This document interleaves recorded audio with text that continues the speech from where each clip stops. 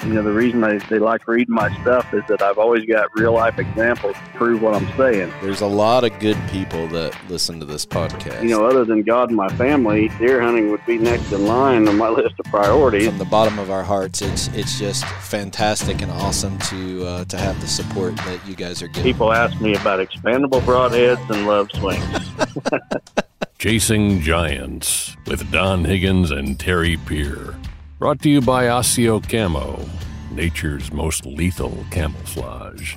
Follow along as Don and Terry discuss the techniques, strategies, and dedication needed to harvest one of God's most amazing creations, world-class whitetails. Well, hello, everyone, and welcome to the Chasing Giants podcast brought to you by Osseo Gear with Don Higgins and Terry Peer. Don, September is here. We're recording late on Sunday night because I've been out sitting on an alfalfa field until dark. So I apologize in advance for everybody staying up late, waiting for this to air. They're going to have to get used to it now that hunting season is over. I promise you we'll have it by Monday morning, but no commitment on what time on Sunday. Yeah, you've got to hunt.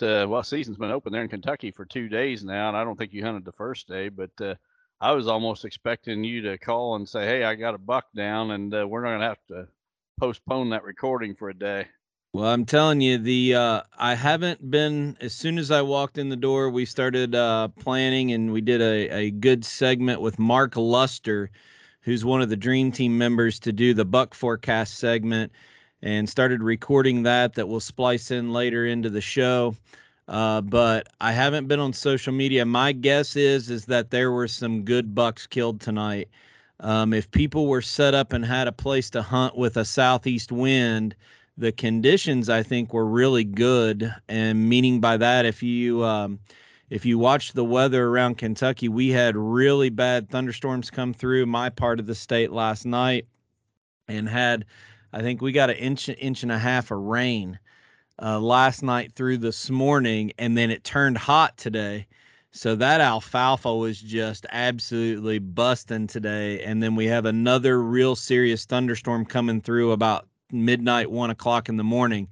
So I think all of those deer are up and we're feeding. A couple buddies of mine just texted me a little bit ago. But to put in perspective, I think I saw 24 doe and fawns and 7 bucks tonight. And I could just see alfalfa. I couldn't see the bean field, couldn't see anything else. So I'm sure there were more deer out tonight. I actually got out of the blind a little bit early because the bachelor group of bucks came out, and I knew that they weren't going to close enough ground to get to me in time for daylight. And the shooter that I was looking for wasn't out. So I slipped out probably about 10 minutes early tonight. But I want to first, before we talk about anything else, I want to first congratulate a few people. Our good buddy Brandon Epperson shot an awesome velvet buck opening day here in Kentucky. Brandon's been a good friend of ours for a long time. Great buck. I'm not sure if it's his biggest one yet, but great buck. He shot it. Yeah, the buck was still in velvet. He shot it opening morning, didn't he?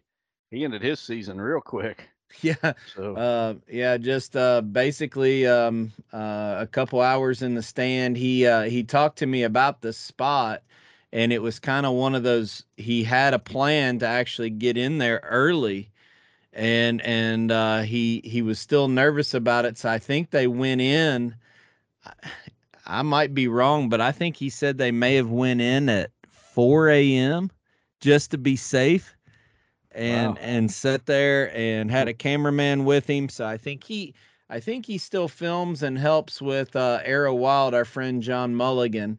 But I haven't seen the footage yet. I've seen the pictures of the buck. So really excited for Brandon. Another friend of ours, I don't think you've heard this one yet. I'm looking real quick to make sure they've posted pictures. I don't want to say something unless they've posted pictures yet. But our mutual friend Danny York, do you remember Danny, Patrick Simpson's cousin? I do remember Danny. His daughter Haley shot a giant last night. She braved those thunderstorms, braver than me because I'm not getting out in those things. She shot a giant. Had another youth hunter kill a good one this morning. And one of our listeners, I'm not going to say anything because I just checked my phone. One of our listeners local that we've actually had his question on our podcast before, that lives really close to me, shot one tonight, and everybody say a quick prayer for him. They backed out and are waiting. Hopefully they get their hands on that deer, but it's another good one. So a friend of the Chasing Giants podcast shot one tonight. Hopefully I can share a picture of a local buddy of ours that has submitted questions with another big velvet buck. So I think this east wind has everybody a little screwed up. We're not used to east winds, and it switched just enough to the southeast where I could hunt tonight, or I'd be riding the pine 2 nights in a row. Yeah. Well, east wind is my favorite. So they usually accompany a weather front, like just happened with you guys. But anyway, congrats to all those guys that have and gals that have been successful so far. I've seen a few pictures on social media of some really good bucks that were shot in the last 2 days. Well, I know that listeners can appreciate where I'm coming from because, I still have never, as many early season bucks as I've shot. Most of my Kentucky bucks are shot in the month of September, and I've never shot a velvet buck. I've never even had an attempt at a shooter in velvet. And I'm not going to say I'm going to lower my standards to shoot a velvet buck, but I would like to do it one day.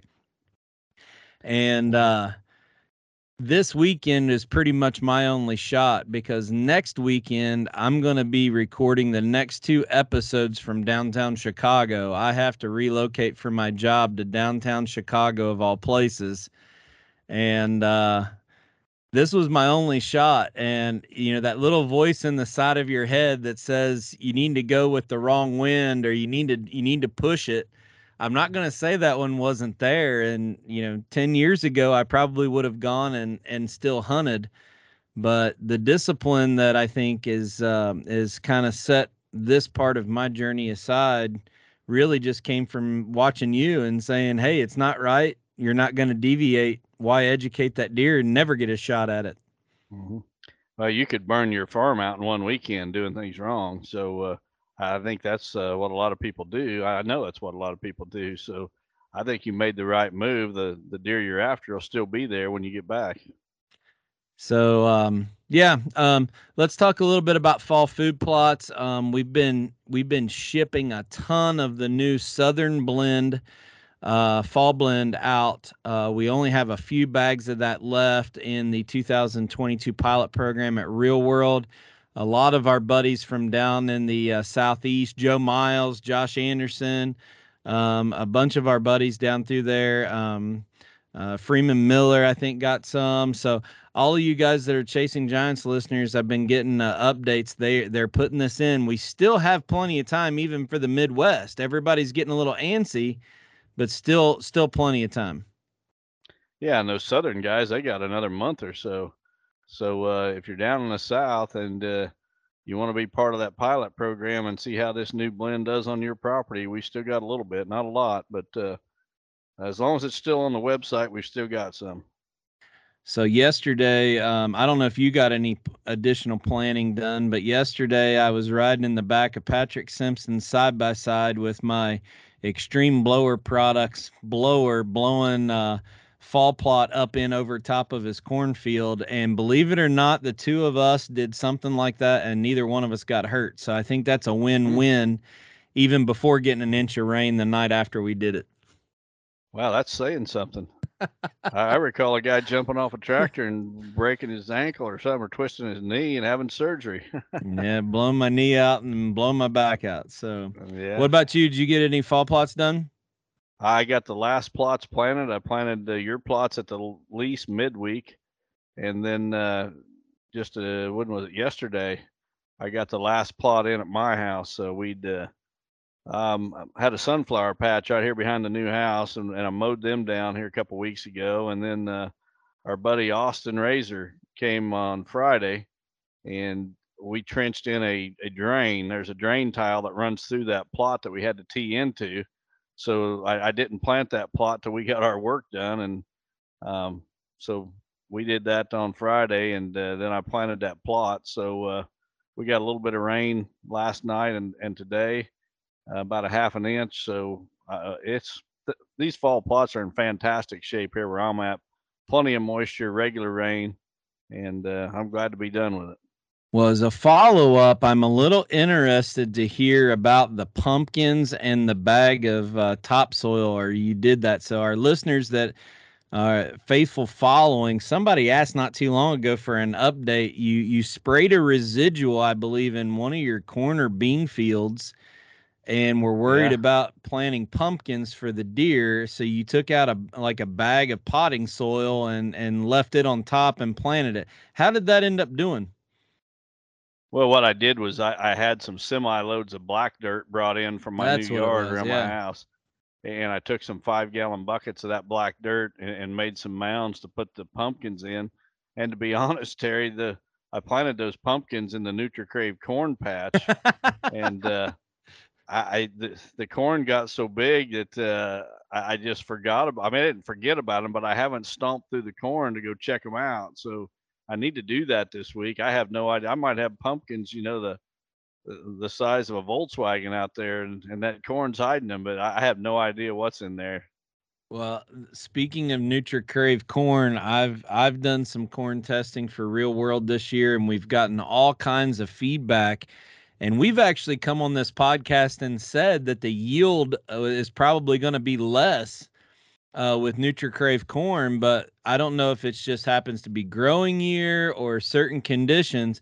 The feedback that we're getting right now has been the yield has been very impressive for this non-GMO corn.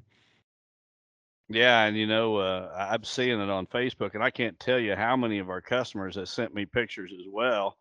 I even seen an Instagram hunter from Kansas post some pictures saying that actually he posted a video saying that it might be 200 inch or 200 bushel, 200 bushel corn. So I hope he's listening right now and he's laughing because I guess somebody accused him of being an Instagram hunter. So Don and I were laughing about that, but he's got a new nickname. Yeah, it's funny that when you try to help people and educate you that the bashing comes from all different directions. So keep doing what you're doing. This guy knows what he's doing when it comes to growing corn. It's what he does for a living. And I'd mention his name, but I don't. After calling him the Instagram hunter, I don't want people to catch on and have him get mad at us. But he knows what he's doing. Yeah, he knows who he is if he's listening right now. You keep doing what you're doing, and it's like you said, friends will be friends, and loyalty lasts a long way. So don't change a thing. I think that you add a lot of value. I think I made a post or a comment on your Instagram. You not only educate on the farming side, but also on the whitetail side. So let's pick your brain a little bit about a sensitive issue that comes out every year about this time. And that's EHD. We all cringe, especially after 2012, when all of us got to really know this virus and what it does to the whitetail herd. We were dry in many areas for most of the summer. Some areas were really wet. Have you heard of any outbreaks or anything going on up in your area? I've even been looking on social media, and I hadn't heard much at all until yesterday. A friend of mine, only about probably 15, 20 miles from me, texted me and asked if I'd heard any reports. And I said, no. Well, he was out scouting on 60 acres of private ground. And again, not that far from me. And they found 6 dead deer. And he said they'd all died in the last 10 days or so. They were all intact. They weren't rotted away totally. He figured they'd all died within the last week or 10 days, but there were 6 of them on 60 acres. The way he described it, some of them were along the creek and such. So it sounded like it was definitely EHD, but that's the first report that I've heard. And like you said, it's been where we're at. It's been wet all summer. June was kind of dry, but then right after the 4th of July, we started getting rain, and it has not been dry at all since. Right. So, I hope that's the only report I hear. Yeah. I have not heard any either.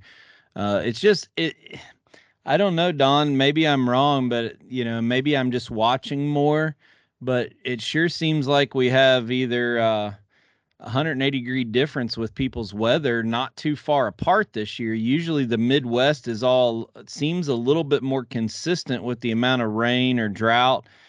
Good grief, one county over can be 180 degrees of what the other one had, with flash flooding to drought. So we've been really lucky here in Kentucky. But yeah, comment down below if you're watching on YouTube and you've heard of EHD outbreaks. Comment down below where you're from and where you've heard about it. I think it's going to be an interesting kind of sidebar as we navigate and continue to watch EHD as it relates to weather. And we still never circled back to what was in 2012 and that hurricane. I'm still curious about that.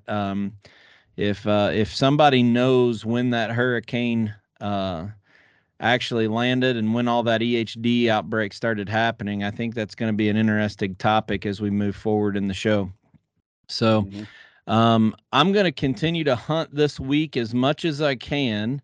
Tomorrow's supposed to be a wind again out of the east with thunderstorms. So again, I need a little bit of that southeast wind in order to hunt, but we'll play it by ear as we go. What do you got cooking for this coming week?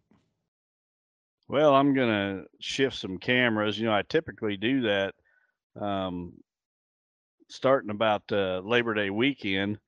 This year I kind of held back because there's just so many people off work, and I seem to anymore draw so much attention, everything I do. If people see me out and about on a back road or country road, they just naturally assume that I've got something, I'm doing something with deer and I'm close to one of my hunting areas. So I kind of put that off till this week when everybody goes back to work. I'll be shifting cameras. But, speaking of the trail cameras, Terry, I made a post on social media yesterday about these bucks shifting their range. Right. And I seen the most interesting thing that probably in all my years of running trail cameras, I've never had anything like this happen. I've got about 50 or so trail cameras out at the moment, and I only of those, only 6 of those were cell cams. And so those 6 are sending pictures to my phone, as they take the pictures. Well, it would have been yesterday morning. I got up and I started checking the pictures that were taken overnight that were on my phone. And I had 5 bucks out of 6 cameras. I had 5 bucks that were all at least 3.5 years old.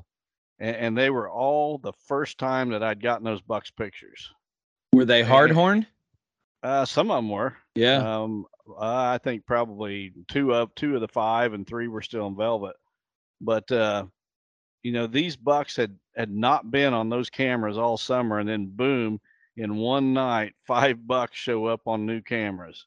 And I'm sure it's the fall shift as those bachelor groups are breaking up and then bucks are moving. But I've never seen it, like such a hard line where that many move at once. It's usually a gradual shift that starts about the 1st of September and goes into mid-October. But it's definitely underway from what I've seen. And then I made that post, and it was just amazing how many people commented after I made the post that they had seen the exact same thing on the exact same day. Yeah, it's an interesting concept and I don't know that we'll ever really know, for sure what drives that. But I think that the takeaway for hunters that might be discouraged right now because they don't have a shooter yet in historically good properties. I think having a little bit of patience right now, because if you're keeping intrusion down on your property right now and you've done due diligence as far as your habitat, stuff can show up as the shift happens. It's not the end of the world right now. And then, you always got late season too. If something doesn't show up after the shift, if you have the food there, you're going to be drawing them late season. So, but I do think that it will be interesting to see how much more of this you find when you shift your cameras, whether those bucks have already gone or still continue to move through the first, second week of October. Yeah.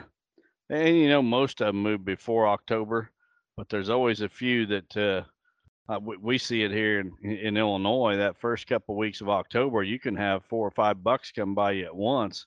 that are still hanging together. I've had it happen to me numerous times. So some of the bachelor groups or individual bucks are just a little bit slower to break out of their group and take off for their fall range. Yeah, but it's interesting now. You have to, July 4th and then this weekend, holiday weekend, has always been big trail camera weekends for you. You having to change your methodology just so people don't see you. I bet you're burning up that Quiet Cat bike up and down the road so people can't see where you're at. Well, yeah, it's just part of it that yeah, I kind of brought it on myself, so I'm not complaining. But I'd go out of my way to keep a low profile anymore, and still, somebody sees me, they pretty much know I'm after big deer 365 days a year. So if they see me on a back road, they're just assuming that I'm pretty close to someplace I'm hunting. That's no different than me. It's we laugh that, I can't even talk specifics about the deer that I'm after in Kentucky this year because he's got specific character. And as soon as I say something about it, the neighbors are going to know. And, they're not sharing their secret intel with me. Why do I want to share it with them? So, yep. Like I said, it's, you guys will see pictures of it when he's got fake eyes in, and we're getting Steve Shields to take good photography pictures of him. So, yep, loose lips sink ships. Well, I'm really excited for people to get to listen to Mark Luster. We recorded this segment a little bit ago before we started recording, and Mark is a part of the new Dream Team consulting group that you put together out of Iowa. He's going to be traveling anywhere, though, where I'm kind of limiting my circle of where I'm going to go. Mark will go just about anywhere. I really respect the fact that he's given his whole professional career as a law enforcement and military veteran to our country. So we want to thank him for that. But most of all, he is a big buck killing machine. And I started hearing the name of Mark Luster back years ago with Drury. And I know you've been friends with him for a long time. So for the people who are watching on YouTube right now, we were not able to capture this segment on video. So we're just going to show some pictures of Mark with his bucks in the past and have that up on the screen for the segment. And then we'll come back to the video when Don and I answer questions from our listeners. So stay tuned. After a spot from our primary sponsor and friends at Osseo Gear. Osseo Gear introduces a premium line of bow hunting gear that is unmatched, pairing nature's finest camouflage with the best technological innovations. Osseo Gear brings whitetail bow hunters the gear they need to be the best at their craft. The unique camouflage mimics the intricate feather pattern of North America's greatest predatory creatures. Designed for invisibility, built for comfort, and engineered for function. Visit OsseoGear.com. That's ASIO Gear.com to start shopping. Osseo Gear, prepare to be invisible. All right, well, welcome to this portion of the Chasing Giants podcast where we're preparing for Don's buck forecast. And since this is episode 133 on September 4th, Don decided to bring on Dream Team member Mark Luster onto the podcast to talk about what his observations have been in early season scouting and trail camera running. So Mark's on the phone with us, but before we let Mark talk, I thought, Don, why don't you just jump in here and tee it up a little bit as far as Mark Luster, who he is to you, and why he's a Dream Team member. Well, I've known Mark for probably 15 or 20 years, maybe longer than that. I don't know. Don't even remember the first time I met him. That's how long I've known him. But he's a guy like me that's just absolutely crazy about big deer. In fact, he's so crazy about big deer that he left his home in Illinois and moved his family to Iowa just to pursue giants. And, the thing about Mark, like everybody on the Dream Team, first of all, his integrity. If Mark tells me something, I know it's true. And I know that when he goes out to meet with clients, he's not going to do anything to embarrass me. I mean, he's a first-class person, former military, which I deeply respect. But his whitetail knowledge, I mean, I've said many times, posted it on social media even, that I think Mark is probably one of the top 5 whitetail hunters in the world today. And, I don't know how many booners he's killed, but I know he's killed, at least one over 200, but just countless booners. And, and the thing about it is he wasn't born with a silver spoon. He doesn't even own his own hunting property. He's went out and knocked on doors for permission and basically did it the hard way. So got a lot of respect for him, and really happy to have him as part of the dream team. And I think any client that hires him is going to be real happy with him. Well, Mark, welcome to the podcast. I guess to kick it off, what's it like to have a guy like Don Higgins talk to you about being one of the top 5 deer hunters in the country? Well, it's funny you say that. I mean, Don has actually said that, like you said, many times over the last year or so, or two even. And it's pretty humbling coming from somebody like Don. He's quite respected and has done very well for himself. So, having those words of praise, if you will, coming from somebody like Don's pretty humbling. Well, I know you're no stranger to podcasts and different online medias, but the Chasing Giants podcast is a little bit different. We have a lot of viewers that just listen on Apple Podcasts. We have a lot that watch on YouTube. And then we have a lot of our Amish and Mennonite friends that listen on call-in services. So for the people that's watching on YouTube right now, I'm going to just filter and rotate some of Mark's big bucks up on the screen that you're watching right now. So you'll be able to see that. But for the other people, I think we need to get a perspective just to get a little bit of a grasp about your style of hunting, the bucks you're looking for. Tee us up just a little bit about your hunting, and I hate it to make it a resume, but talk a little bit about your journey in the whitetail woods and what you're after when you're looking for whitetails and where you hunt them at. Okay, wow, that's a lot to remember, but I'll try to get through that. So background wise. Obviously out of high school, did a little college, and then I enlisted into the Marine Corps, 1st Battalion, 9th Marines infantry unit. Did 2 tours overseas, got back, and I was stationed out at Camp Hill in California. That being said, taken away from the deer hunting side of things. I grew up deer hunting, but it was, we're talking about the 80s and so on. So kind of in Illinois, just heyday of giant deer.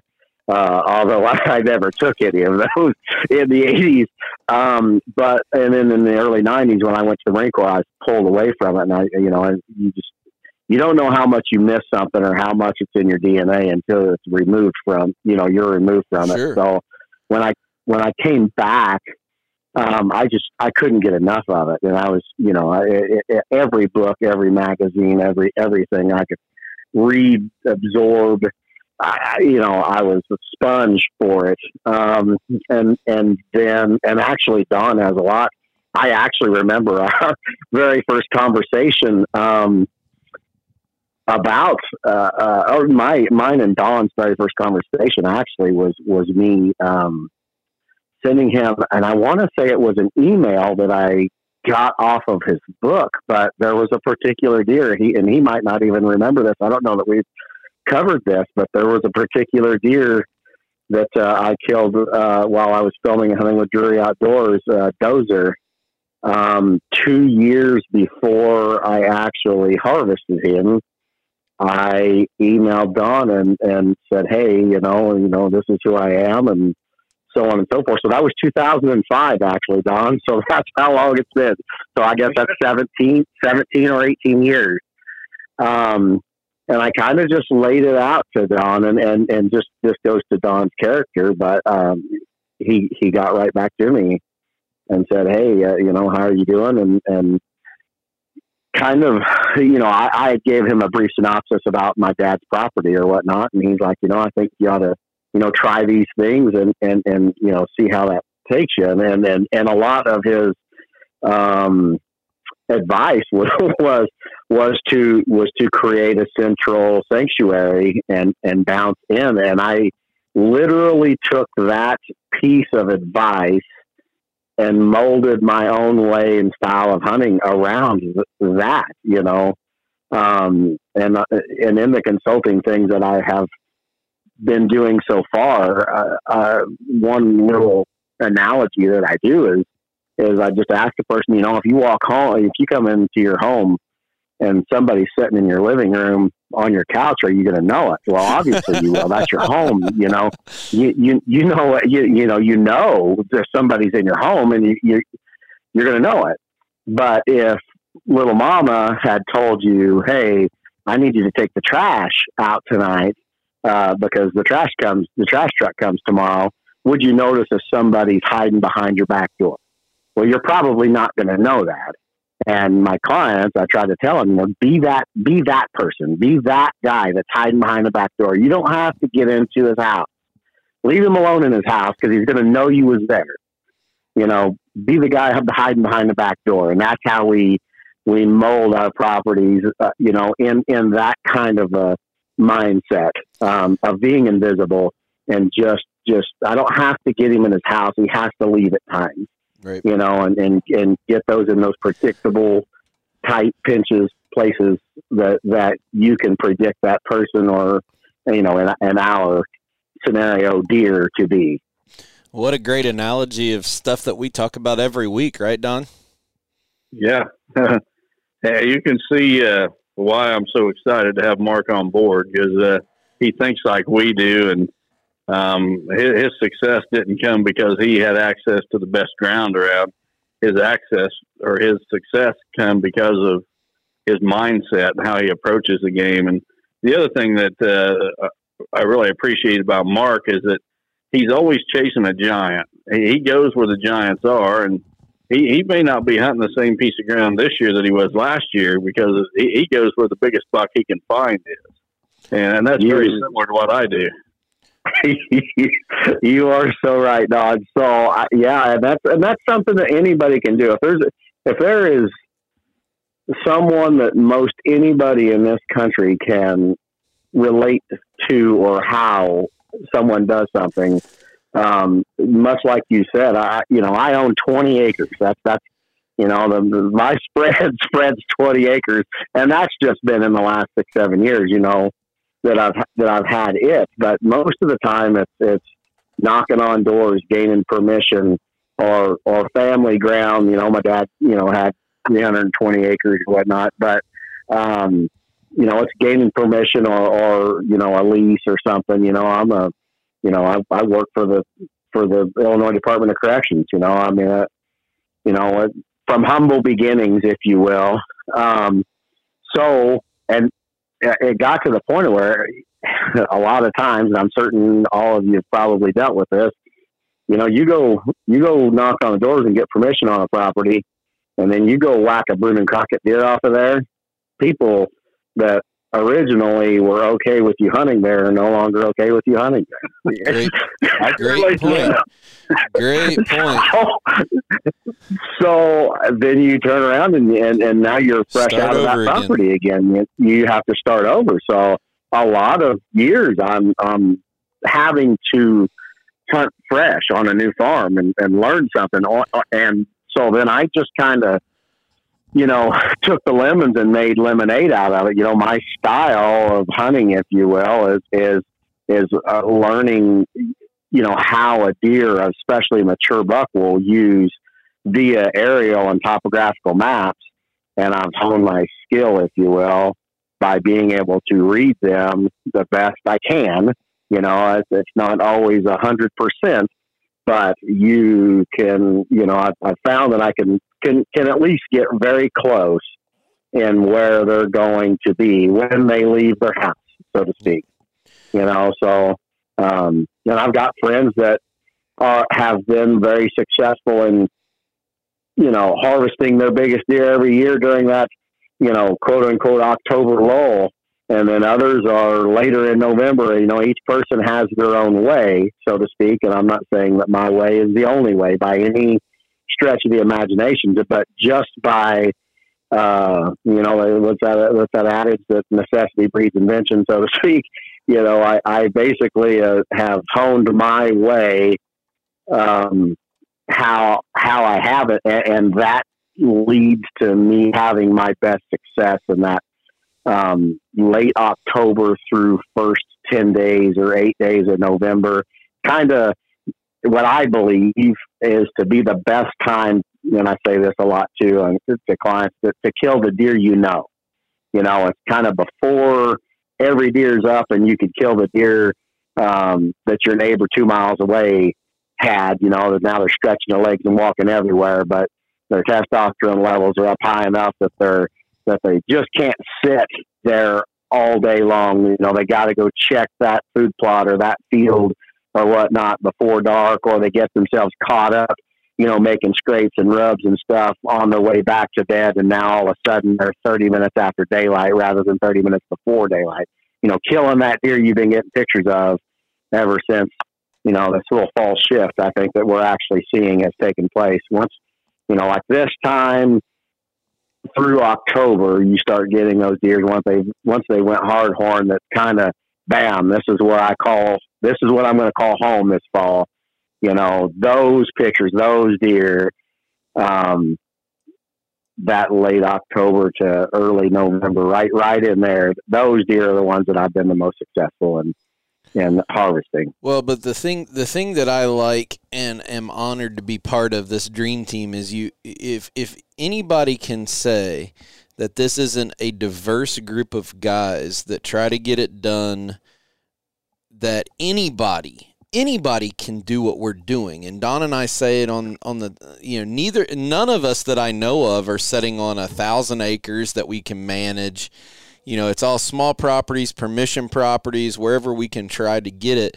And boy, we've never talked about that on this podcast before, but I think it's happened to all of us. The first time you get a permission property and you kill a stud on it, guess what? That's the last year you're able to hunt it. I'm not joking. Oh my goodness! It's like starting over all over again after you kill a good one. Well, I want to shift gears here just for a little bit and tell you about when I first heard the name Mark Luster, and you mentioned it earlier, and that's the story of Dozer. I remember that episode of Drury Outdoors and that story. What did that buck, just in perspective for people who don't know, and I'm going to probably misstate this, but I think he was like 209, 210, something like that. Is that a correct statement? No, the Dozer buck was like 180 and 3/8, I believe, is what he was. I'm getting confused. We'll have to edit that. Now Zeus was 209. Yeah. Okay, I knew there was a 209 in there somewhere. So that was 2 years ago. Okay, so that was 2 years ago, but Dozer was the one on Drury, right? Yep. Was Dozer on Drury? Dozer was on Drury. Yes, sir. Okay. Yeah, he was. And don't get me wrong, he still to this day, it's the biggest framed deer I've ever killed. Well, Dozer's the one that I remember. What did that buck in your career of chasing whitetails, what did that do for you? Not from a career standpoint, but from a passion standpoint. This is all of a sudden a targeted buck that I think you'd chase this deer for multiple years, manipulated property, manipulated strategy. From just a journey standpoint, forget every household in North America that watched the Outdoor Channel now knows Mark Luster. What did it do for you from a passion standpoint? Oh, it might as well have been lava. I mean, it started the fire.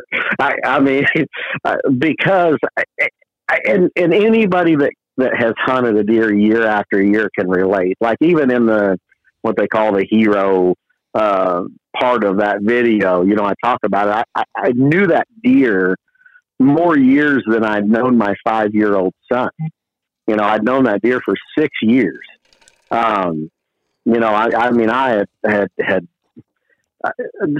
there's more sleepless nights about that. That one deer taught me more lessons than anything. And literally, quite literally, that deer forged Don and my friendship, because it wore me out. That deer wore me out to the point of where I literally sent an email to a guy I'd never talked to in my life and said, "Hey, can you help me?" Just completely sucked you in. Yeah, this deer is beating me at every corner. I mean, I'm here playing checkers, and this boy's playing chess. You know, he just wore me out. And like I said, what's funny is that Don's advice, and I don't know that we've ever actually talked about this, but it helped me in more ways than you possibly could know, because I at that point, I think I was just running rampant all over the farm, trying to just hang stands, trying to figure him out, and not knowing what I was doing that well. I thought prior to this deer that I kind of was getting the hang of things, but then he just beat me at every corner. And then Don's like, hey, step back, less is more, and it made me start looking at things from a completely different perspective. And then when I finally harvested that deer, it's kind of funny. 2 days prior to that, my brother had sent me a text and said, "Hey, I see this giant wide deer out in the field there by Dad's house." And then the day before, my dad did. And both of them said, "Hey, this deer is out there kind of harassing a doe with triplets." Now, we're talking about those 2 days was October 23rd and October 24th. So early, And at this time, I knew Dozer was 8.5 years old. And I'd known that doe for several years, or at least I presumed that I did, just because she had triplets every year. So I'm like, I'm just going to go. My thought process was, hey, this buck has been on this farm for 8.5 years. That doe has been on this farm for nearly as much. And I'm thinking that he knows that she possibly is one of the first does to cycle in. He's known her practically his whole life. Right. So I thought, well, I'm going to go set up and try to harvest her, basically thinking that maybe lightning will strike 3 times in the same place. I mean, maybe he is just checking her every night because he knows she's the one that pops in first. And I mean, and that's the thing. And so I shot him on an October 25th. So pretty early, in the year that way. And I shot him. We went, we backed out for a minute, got the 4-wheeler stuff. I thought I had made a pretty good shot on him. We tracked him, got him out, did all the filming stuff, had him in the back of the truck up at the house, and it still wasn't done.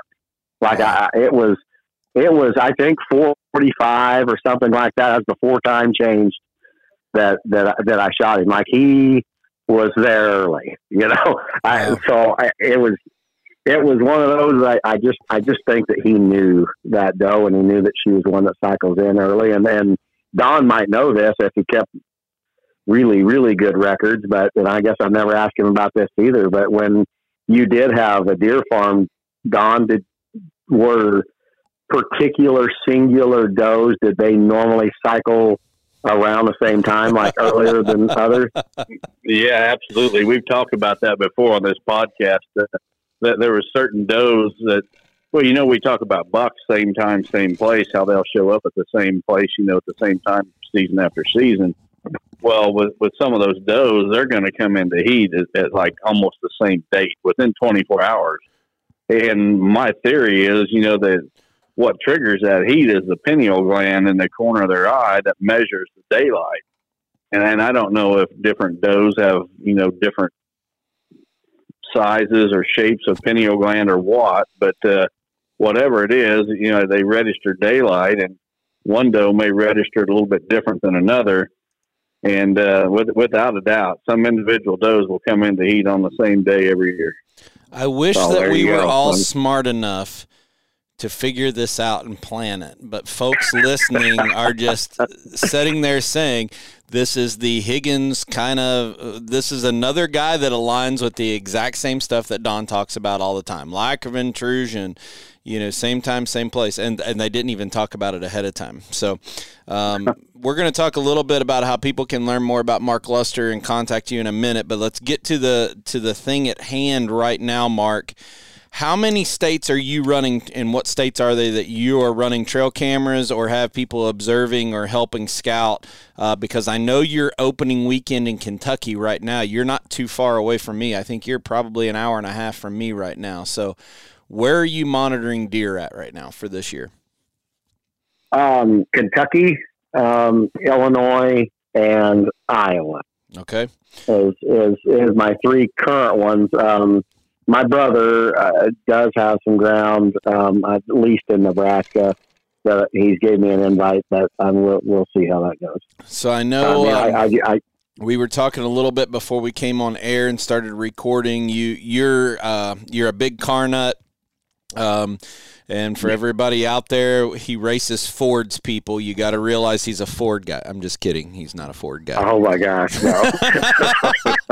That's like calling you a Democrat. But, yes, it is. For all those people that don't know Mark, he's a big Chevy guy. He's going to be in Bowling Green, Kentucky later in a few days. But he came to Kentucky early to hunt opening weekend and a few extra days in Kentucky. And, when you're coming on these quick trips and stuff, there's a difference in looking for age structure and there's a difference in looking at size. So for the sake of this podcast, Don and I are focusing on the buck forecast as size of antlers. I know that you're always tracking older deer, mature deer. But what are you seeing with your observations, whether it's driving around looking at bean fields, trail cameras, word of mouth? What are you seeing as far as size of bucks that you think have the potential to be harvested this year? Here in Kentucky, the farm I'm on, it's permission. It's 100% permission piece. We're currently... I haven't got any pictures of anything above 150s, early 150s, 151 or 2, that are mature. There's one that's probably a mid 50s deer, but he's not mature enough. And again, I just refuse to forsake my morals for the sake of a harvest, I guess. And that was the way it was when I was filming. It's kind of funny that, a lot of people that I did talk to at the shows and so on and so forth were like, man, you pass up these great deer. But if they're not of age, then I just don't want to harvest them. If I let them go, they have a chance. If I shoot them, they have no chance. So, I would much rather shoot an 8-year-old 130 as a 4-year-old, 160. I know that sounds silly to some people, but I just, age to me is king, especially in other states. Now at home, typically I just will not pick up my bow unless it's north of 170 and what I believe is 5.5 years old. And then I will, unless I'm, trying to, do a management buck that I'm trying to get out, or something on, and typically I'll do that on my own personal ground, that 20 acres. But that being said, so here I haven't got anything above 150s. Now the landowner is claiming he's seen a really big one a few times. So I'm hoping he shows up, but he has not as of yet on camera. At home in Iowa, on the other hand, and anybody that has followed me, I can't say this at 100%, but almost 100%. But anybody that's followed me in 2018, there was a 4-year-old, 3 or 4-year-old that I passed that was like, I thought was 150 or 155. It was a kind of a bigger 9-point with double split brows and big wide framey sucker. That being said, and he was walking in a foggy morning, I think it was like November 2nd, and I passed him up at like 5 or 6 yards. That deer, after that season, I passed him up several times that season, and then after that season, he kind of went on the vine on me, kind of disappeared. And I think he just showed back up. It looks exactly frame-wise like him, just the supersized version. He's got 16 points, I think is what it is. And I think he's a 210, maybe, something like that. But again, I must say that for the last few years, he's kind of disappeared on me. So, we're going to see how things happen once the velvet comes off, and let's see if he stays. Or I just have a feeling that he's been living on the neighbors now, and I just haven't got much of him. And then we have another one that we've got 3 years history of now. At 3.5, he's he's actually 8-point with big brows. At 3.5, the brows are probably a foot long. Holy cow. And he had a fork on one side. And then last year, at 4.5, he was a 10 with double forks, and the one fork was really deep. And he actually, the neighbor picked up that shed, and that left brow was like 15 6/8, I believe it was. Just the longest brow deer I've ever seen. And then this year, he showed up and he just blew up. I believe that he will crawl. I want to see better pictures, but I'm scared to throw stupid numbers out there because it's hard to believe this. You know, when everybody's dream is to kill a 200-inch deer. You know, my dreams, and I was lucky enough to do that. But my dreams were never so big as it be 200 typical. You know, right. I think my mind didn't go up to that level on the elevator. You know, I think this deer will do that. This other one too. I really believe he's a 200 typical with like a 10-inch fork at his brow and a couple of what looks like inside time. So he rings up the clock pretty high. Well, Don, listening to this, I mean, there's a lot of people that tell you that they see giants or they see really big deer. When Mark Luster says that he sees a big deer, it carries a little bit more weight, right? As you're hearing all the feedback around all the people that you're connected with, hearing Mark say this means a little bit different with your observations, right? Well, if he tells me it scores 210, it probably scores 220. That's just, I mean, and the deer that he's talking about, he shared a picture with me. At least I think it's the same deer, at least the way he described it. And he's every bit that big. He doesn't even look real. He looks like a cartoon character. That's how big his rack is, but huge frame. But whatever Mark tells me, I mean, I know it's at least that big. Well, and the purpose of this segment is just to get other people's feedback outside of Don's. You know, Don's running cameras on Illinois and Ohio. I'm running on Illinois and Kentucky. Wes is running on Indiana and Kentucky. You're running on Iowa, Illinois, Kentucky. So it's just another data point for those people that there are giants out there, that there are potentials out there. So just another, like I said, just another data point that before Don makes his buck forecast for the year. Now, Mark, I know that this isn't the purpose of it, but being named part of Don's dream team, you're going to be doing consulting.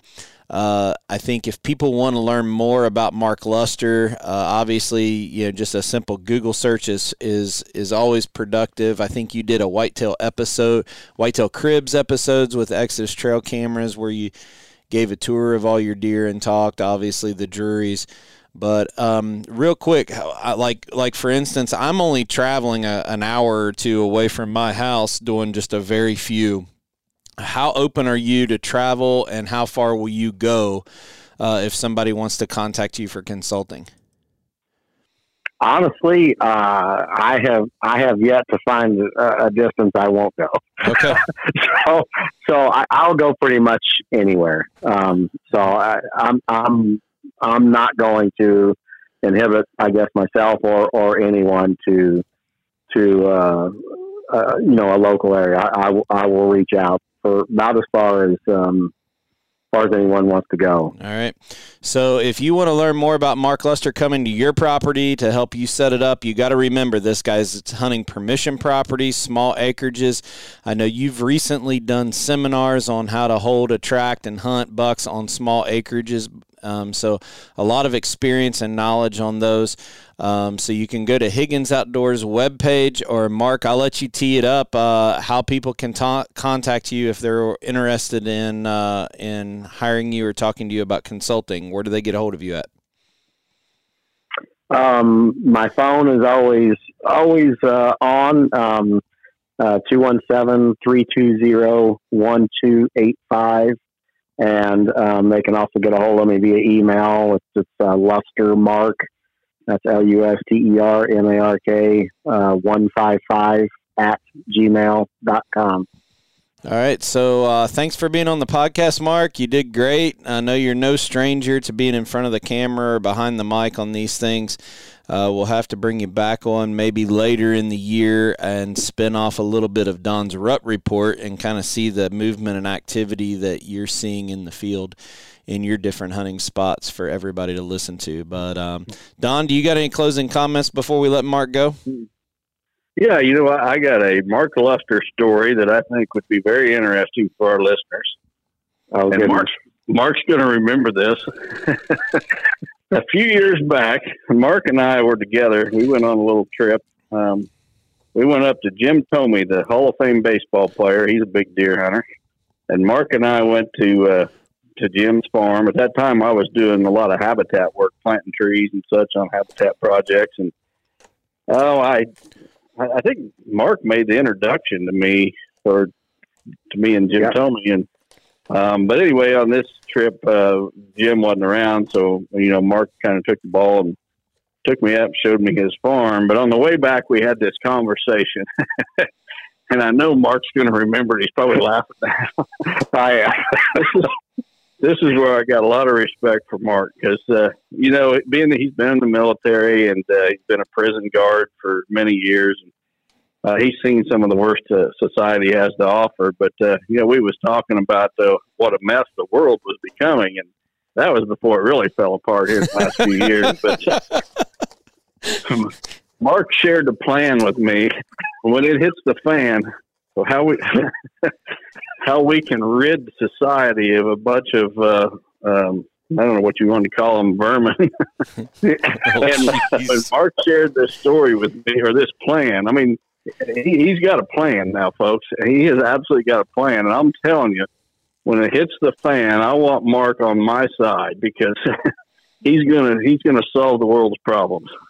It was a foolproof plan, isn't it? I'm not going to go into details. We'll probably get the FCC will probably kick us off the air. We'll definitely get hit by the YouTube police on that one. So no doubt about it. Well, Mark can also outline that plan when he's there doing your consulting. How about that? So there you go. Yeah. Oh, yeah. Well, here's the beauty about that plan. I won't get into details about it, but essentially, you won't actually have to hardly do anything but a little bit of construction work.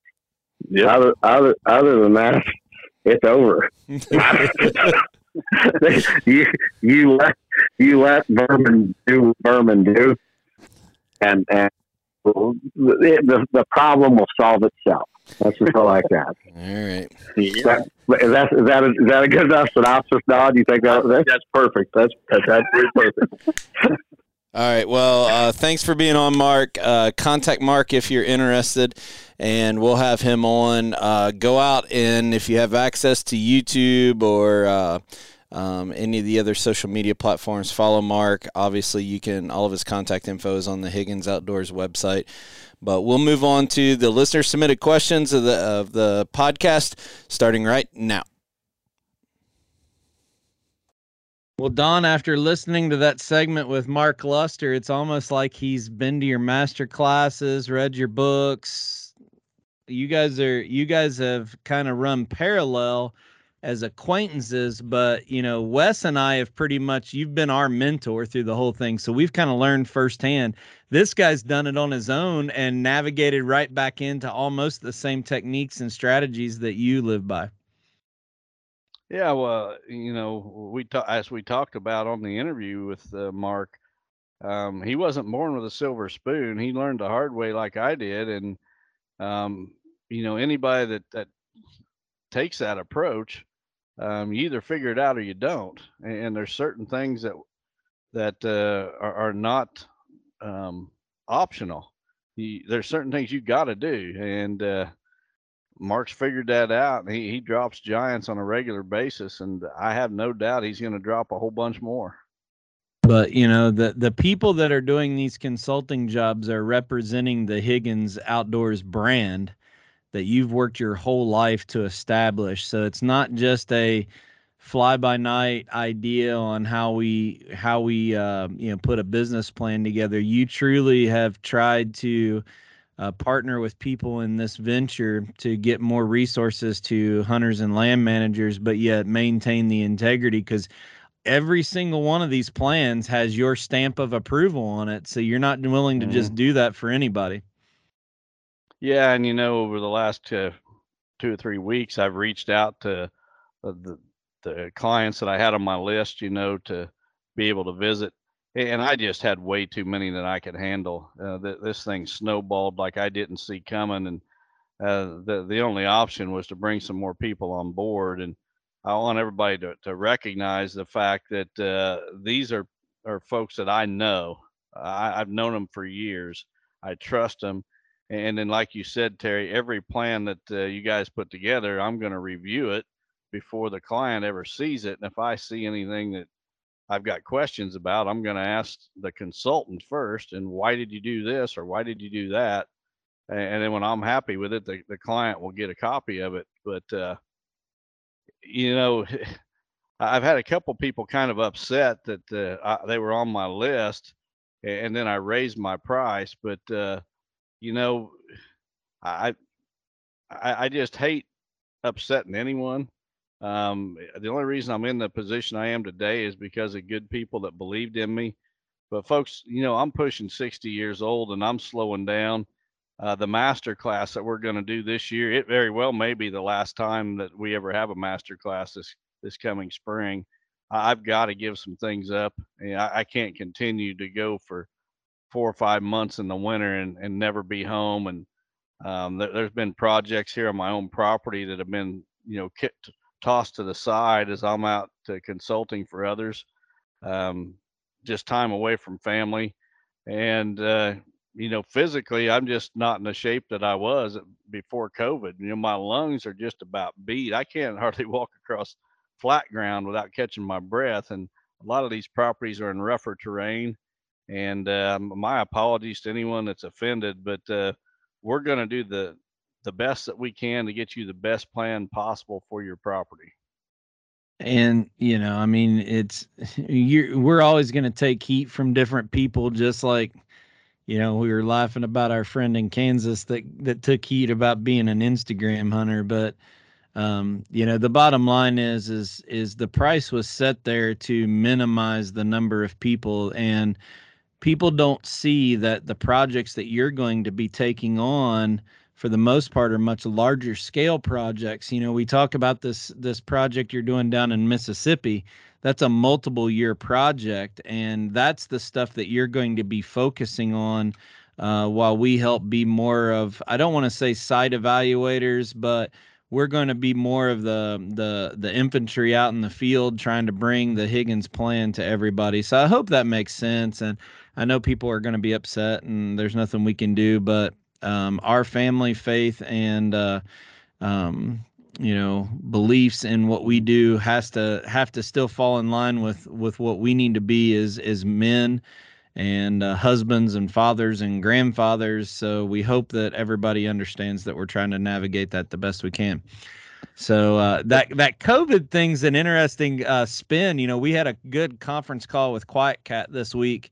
And, the fact of you relying on that bike, not many people were talking about this, but we're going to be sharing more about this story through the season. To my knowledge, I haven't had COVID yet, but you've had it now, we think twice. And, your ability just to walk even long distances across, softer ground or anything just isn't there. So, it's an interesting spin that we're going to try to help tell the story of that later this year, and using equipment like Quiet Cat just to navigate that. Yeah, that Quiet Cat's become quite the tool for me.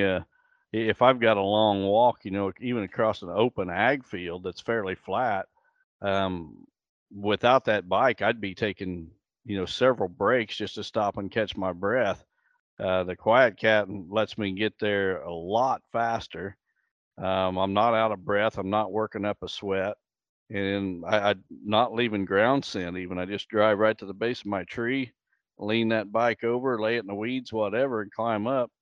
And, it's allowed me to continue to hunt as hard as I was previously. And without it, I don't know that I could get to all the stands that I get to.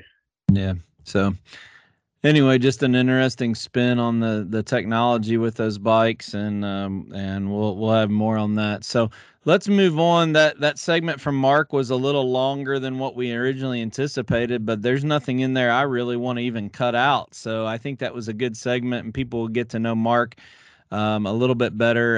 We'll probably have him back on during the Rut Report segment of the year just to hear what he's seeing. So I'm going to go ahead and move on to the first question of the week and share that with my screen for you. Okay, the first question comes from Tim Hallonen from Howell, Michigan. It says, hello, Don and Terry. Great job on the podcast, and keep fighting the good fight. After society continues to crumble, it may be fashionable to be men of faith again someday. Anyway, my question relates to hunting small properties, say 15 acres. Generally speaking, we want to approach our properties on the downwind side, so we blow our scent into our neighbors and never into ours, and never into bedding areas, etc. However, on that small of a property, we can't always get them to bed on us, always, and if we're going too far into our property, we're inevitably blowing scent into the bedding on our neighbors, and thus educating deer. I've come to realize if I can only hunt one stand on one wind and never get busted, but that's it. It's extremely hard to not hunt the iffy stands, which brings me to another question.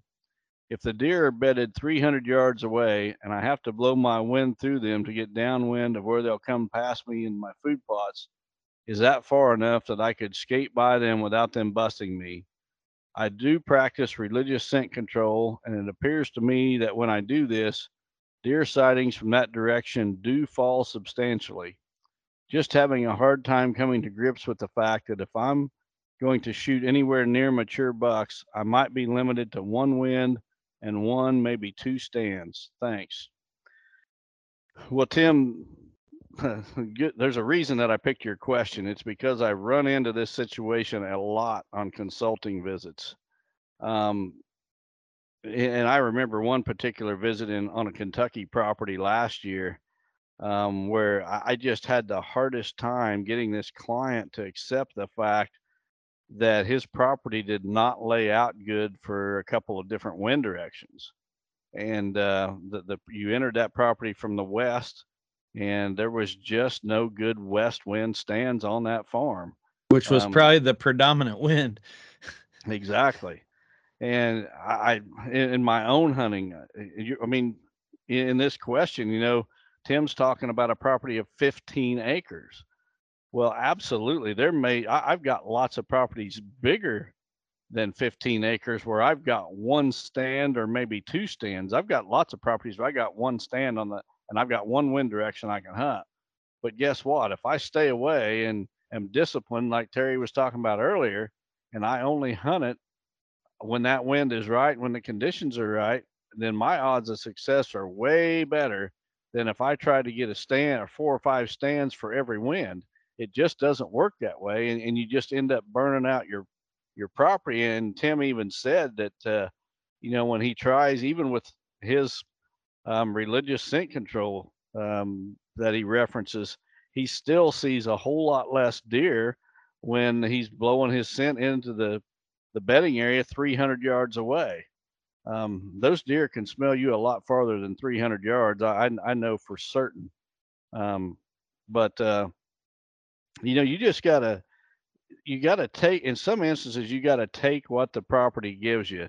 Now, when we go consult on a property, we're going to do everything we can to come up with, unique ways to get to stands. Maybe create access trails on a perimeter of a property or something. But even with that, most properties, especially small properties, you're not going to be able to hunt every wind direction.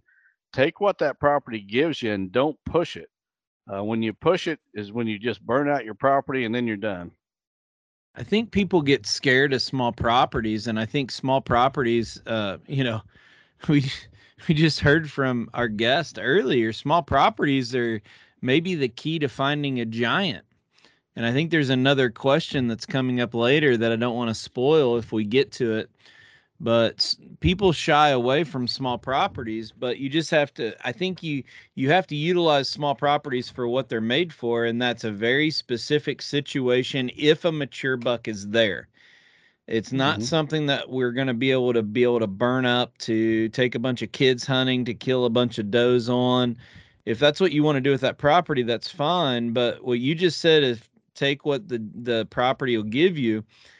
To me, that means a little bit more than just the wind direction. I mean, it's total intrusion. And you can absolutely, as more people are hunting, the kicker in all of this is you can rely on small properties to hold giants. That 6.5-year-old buck that I killed 2 years ago in Kentucky, he was on 20 acres and I held him there. Because he was bedded there. I mean, I'm sure he left, but I was able to hunt him because he bedded there. But I could only hunt that deer with one wind. So it's just fewer times in there, less intrusion, less activity.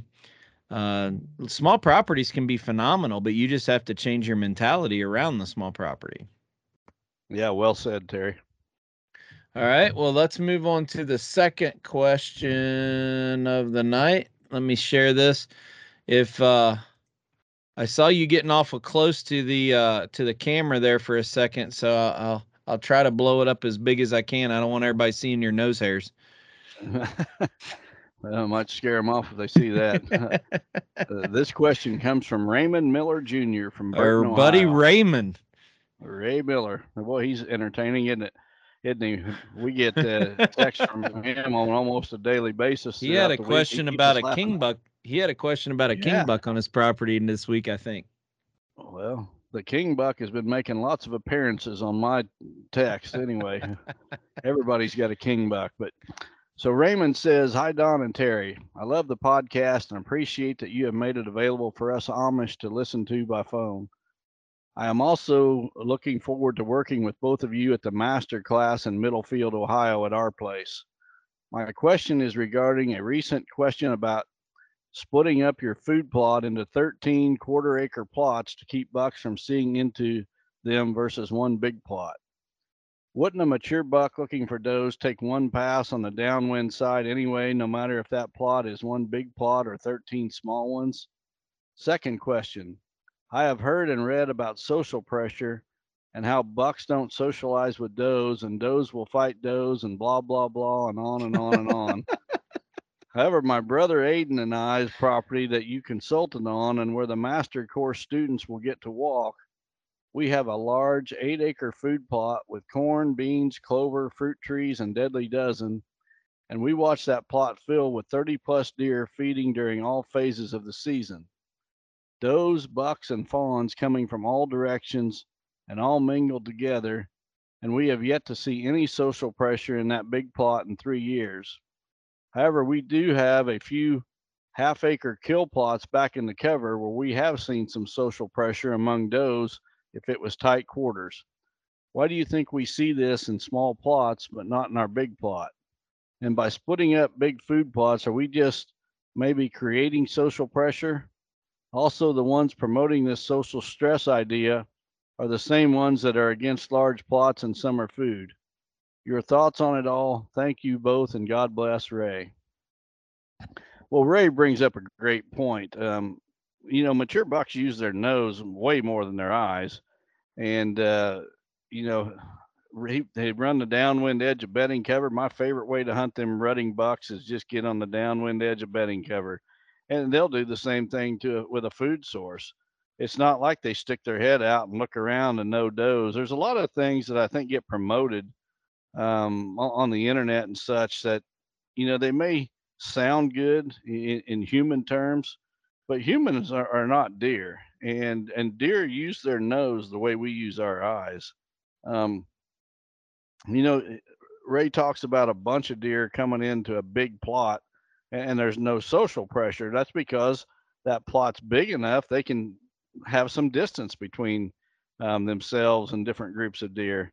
So on my place, there's been many, many, many countless times where I've seen multiple mature bucks, and I'm not talking 3-year-olds or 4-year-olds. I'm talking 5, 6, 7-year-old bucks in a plot together at the same time, even during November during the rut, and they're fine with each other. They know the pecking order. It's like going into when you're young, in your early 20s, mid 20s, or whatever, and you go into the bar. Well, crap, you know who the toughest guy in the bar is. You don't go up and, pull his chin hairs or anything. You leave him the heck alone. And you go to the other side of the bar, do your thing. And it's pretty much the same way with these deer. They know the pecking order. They know to leave that buck alone or whatever.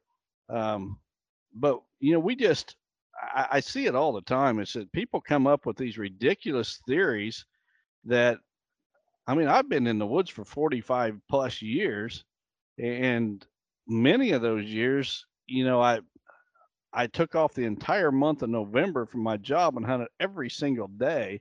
So I've got a lot of experience in the deer woods, and I hear people talking about things that I have never, ever, ever seen. And the list is long. The doe factory is just one thing that doesn't make sense to me, but the list is long. And people, I just wish they would consider the source of the material that they're listening to. And here's another example. Just this weekend, I was reading a social media post from a guy, and he's actually a guy I respect, but he was talking about killing early season bucks, and he was saying, don't listen to this. Forget about the October lull. Forget about the advice to not hunt October mornings. Forget about this. Forget about that. And I didn't want to disrespect the guy, so I didn't say anything. But I'm thinking to myself, okay, he's telling everybody to go hunt October mornings. How many mature bucks has this guy killed on an October morning? I bet you can probably count on one finger, and probably don't even need one finger. It's one thing to give advice, and it's another thing totally to have the experience to back up that advice. And if this guy had went out and killed 3 or 4 really good mature bucks on October mornings, then he's got some credibility to back up his statement. But so much of the garbage that's on the internet is put out by people that have absolutely no backing to back up the point they're trying to make. A lot of it is just repeating something that somebody else has said. And I've said it before, I'll say it again. I fully believe when it comes to hunting mature bucks, more than half of the information on the internet is bad information, more than half. So you really gotta filter through it. And the best way to do that is consider the source where it's coming from. I left you speechless, Terry. I don't have anything to add with that. So this week's Biofarm segment, Don Bailey joined us, and he didn't actually even talk about a property a little bit, but I think it's a perfect place, and we didn't plan this. Real estate is similar to land consulting in the food plot industry, where people pop up and become an expert in it. And by no means do we ever want to tell people not to chase their dreams, but when you're trying to partner with a real estate agent, you want somebody that's been around rural properties for a long time and has that expertise. And Don just wanted to talk a little bit about that this week and what Buy a Farm is, how they got started. So we're going to play that bit just right now and be back with another question to end the podcast tonight. Well, hey, everyone. This is Terry Peer with the Chasing Giants podcast for the buyafarm.com property segment of the week. And I have Don Bailey on tonight, and we're going to do something a little bit different, and that's talk a little bit about Buy a Farm as an organization. Don, thanks for being on the podcast again. Well, thank you. Thank you for having me. So we talk about properties every week, but this week let's talk a little bit about the services that you guys provide and maybe some things that people don't realize you bring to the table as they're shopping for a real estate partner. Yeah, Terry, we started Buy a Farm 16 years ago simply because there wasn't anybody that was really, really educated in real property. I shouldn't say anybody wasn't educated, but the most people that were dealing with it, they really would rather have dealt with homes and homes in town. So we started Buy a Farm Land and Auction Company basically just to deal with the real properties. Mm-hmm. And we have and will continue.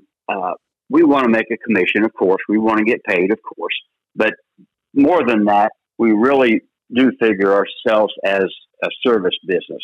And, if someone's got a question, they're not ready to sell or they're not ready to buy, or they're buying from someone else, and something doesn't make sense to them, we encourage them to call us, and we'll give them our 2 cents, knowing that we're not going to get any revenue out of it. But it's not all about just getting paid for every deal. It's about the service. When we have a career that's something that we really enjoy, that we feel like, we're adding value to something, and it's our career and our livelihood, and those things all align together, I think that's a pretty special thing versus just having a normal job that you hate going to every day.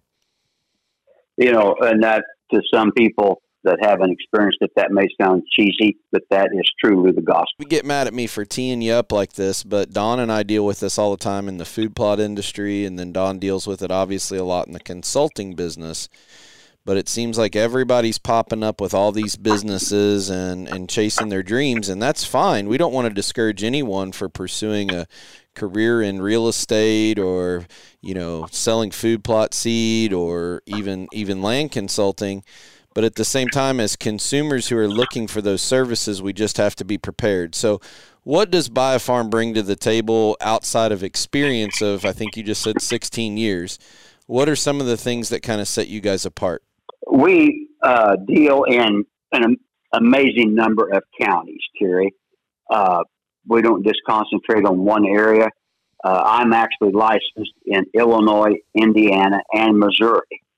And we physically are visiting them counties and them townships on a regular basis. So we do keep rather than just read their sales reports, we do keep a honest to goodness idea of values.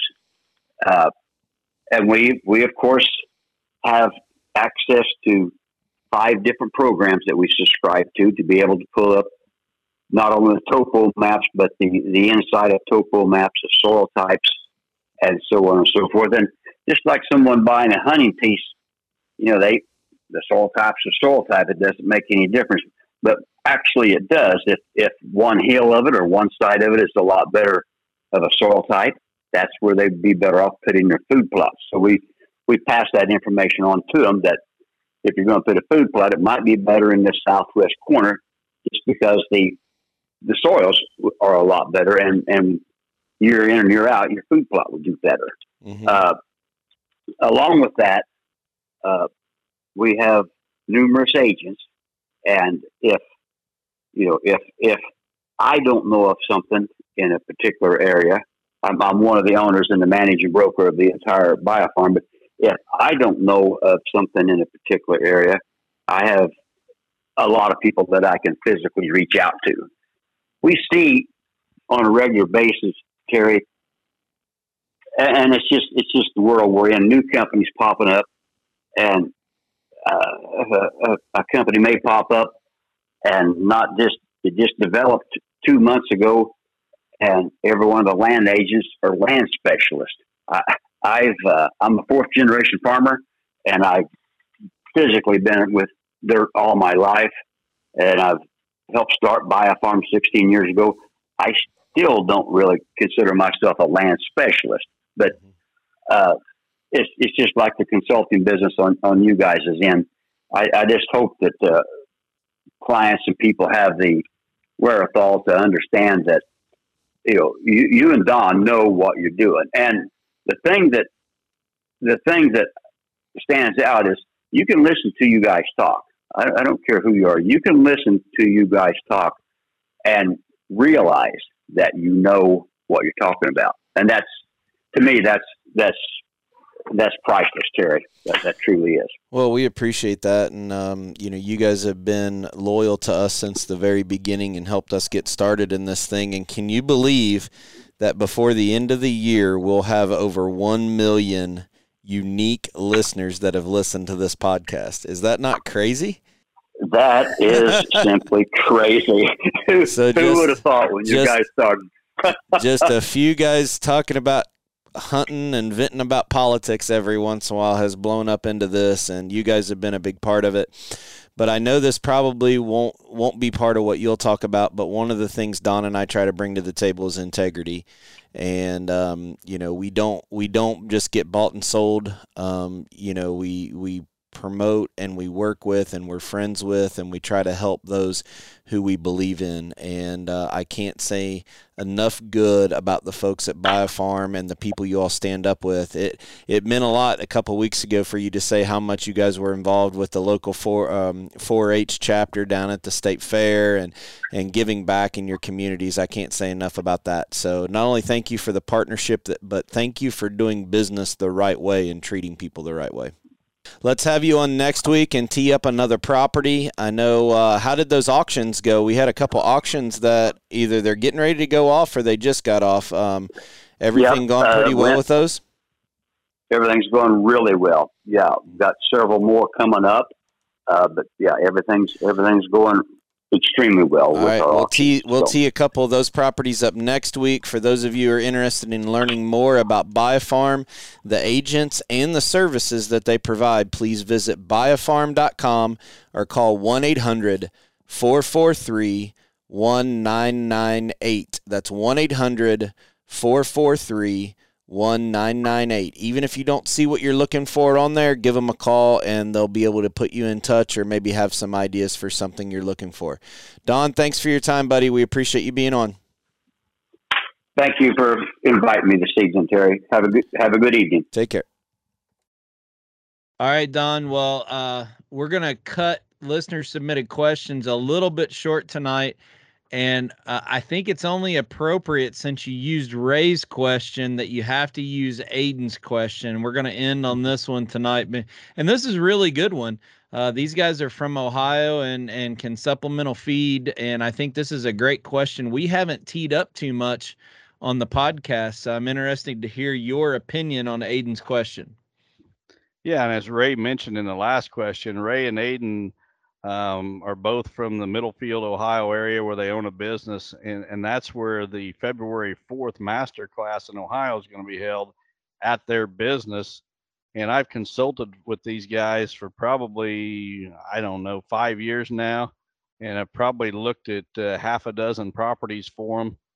I think they become believers when the first time I was there and seen the difference it made on that first property. But great guys, though.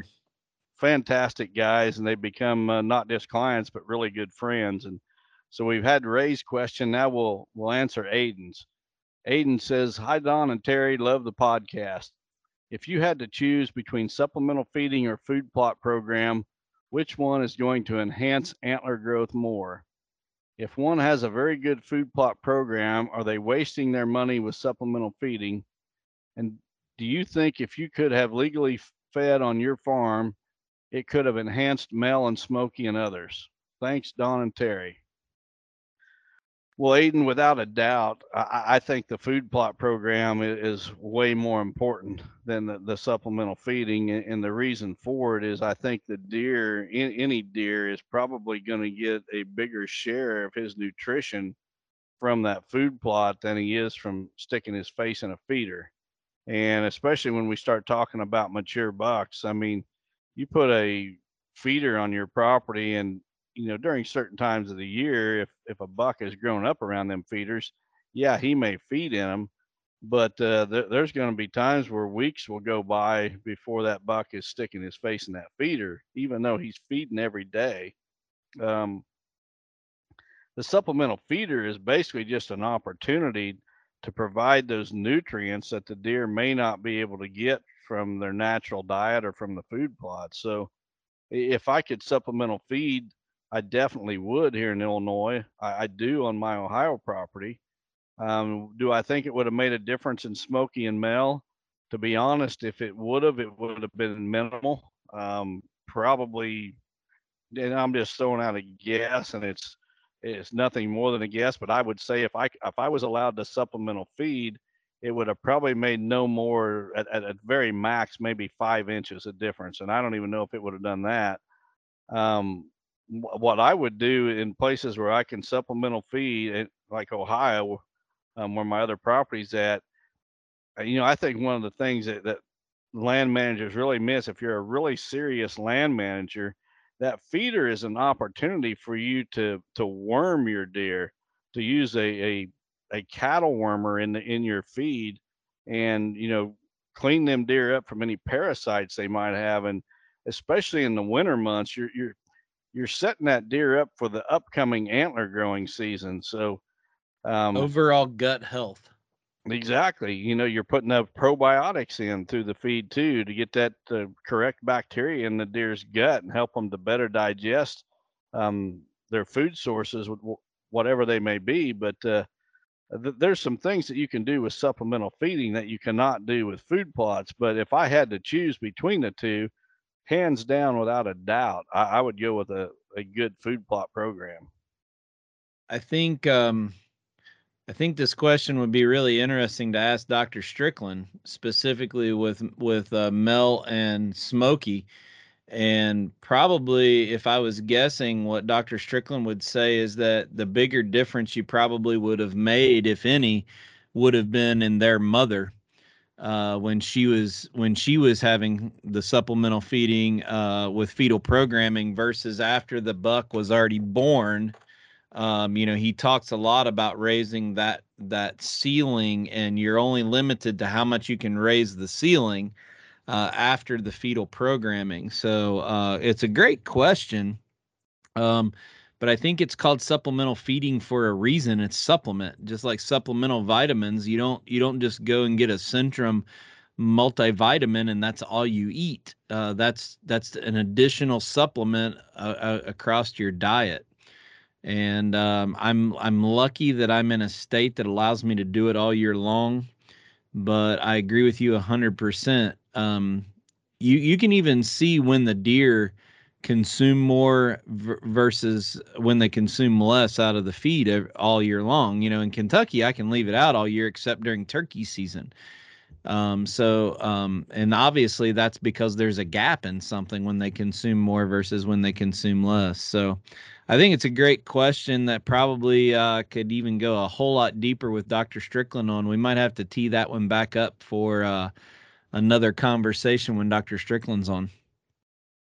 Well, I can tell you that Dr. Strickland is not a huge fan of supplemental feeding.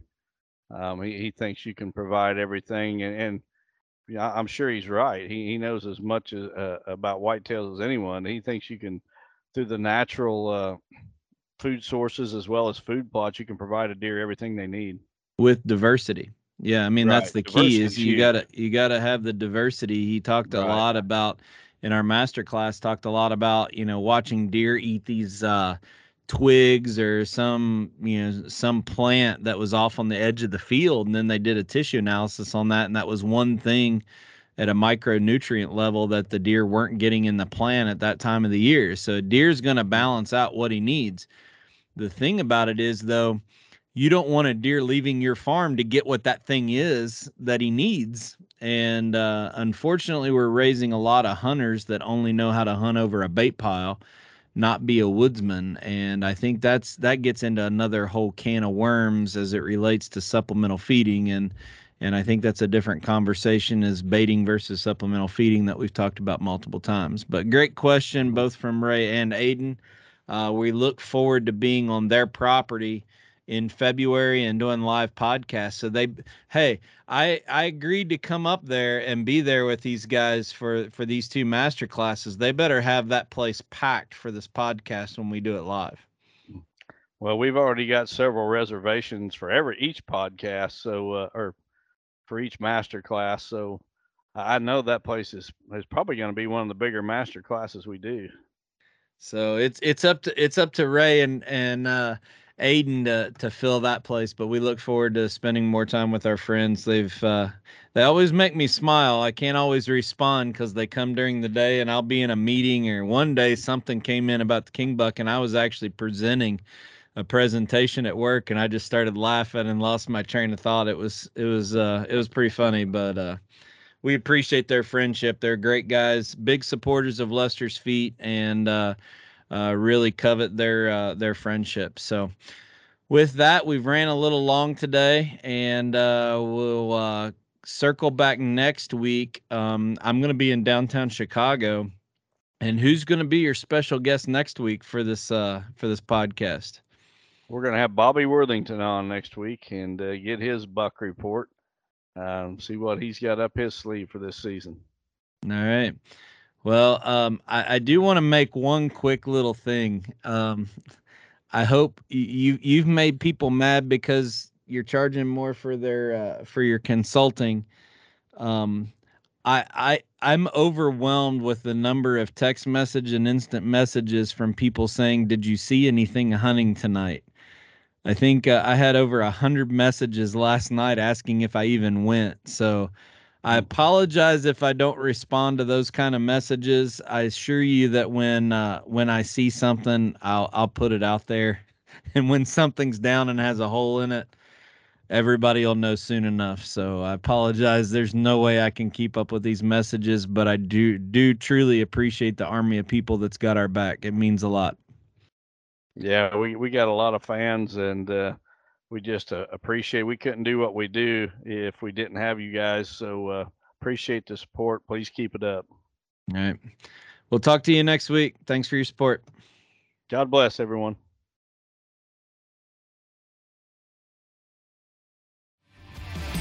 Chasing Giants has been brought to you by Osseo Camo, Biofarm Real Estate Company, 360 Hunting Blinds, Victory Chevrolet, Real World Wildlife Products, Matthews Archery, Novix Tree Stands, Gingerich Tree Farm, WildlifeFarming.com, Quiet Cat, and Vortex Optics. Thanks for listening, and tune in next week for another episode of Chasing Giants.